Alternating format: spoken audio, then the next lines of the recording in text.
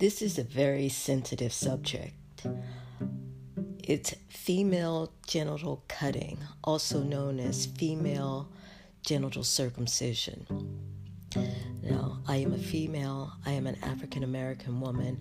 I am a board-certified OBGYN who was trained in the United States. So what do I know about female genital cutting? To be honest, there was no education of such in medical school. There was limited experience in residency.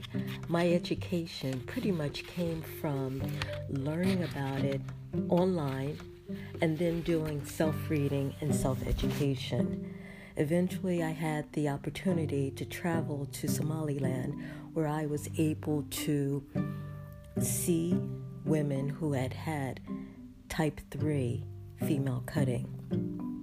And more recently, I've spoken with other women and I've been in contact with women to discuss this experience.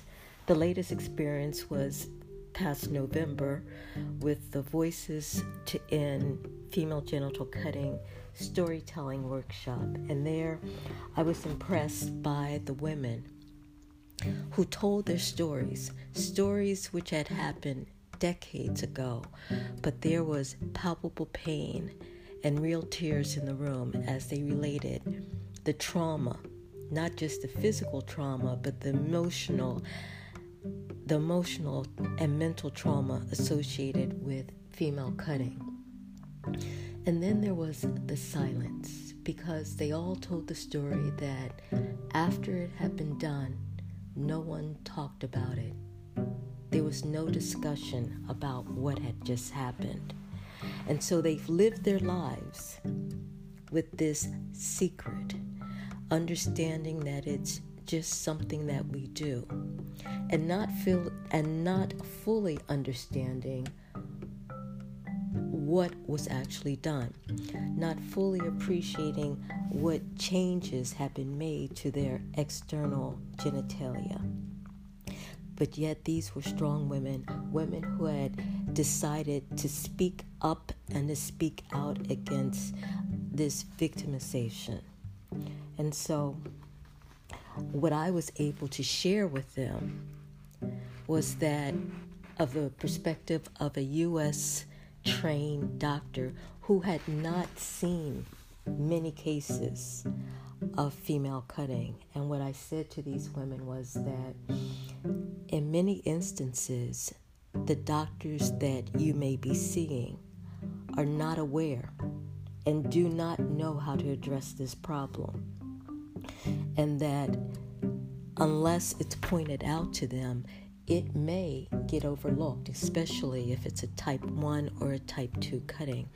And it puts these women in the unique position of being educators, of showing doctors and explaining to them their own anatomy.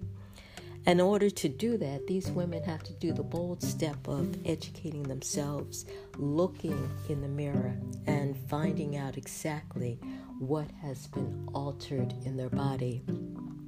And all of this has to impact their sexual perspective, how they relate to sexual activity. One would assume, but I have met women who have said, even with the cutting, they are sexually active, they are able to enjoy sex, and the cutting has not affected them in any way. And I know as a gynecologist that I see women all the time who have not had cutting, who have a multitude of sexual problems and difficulties. And so understanding that female sexuality and female perception of themselves is not just based on external genitalia, but it's also based on how we feel about ourselves and how we think about ourselves.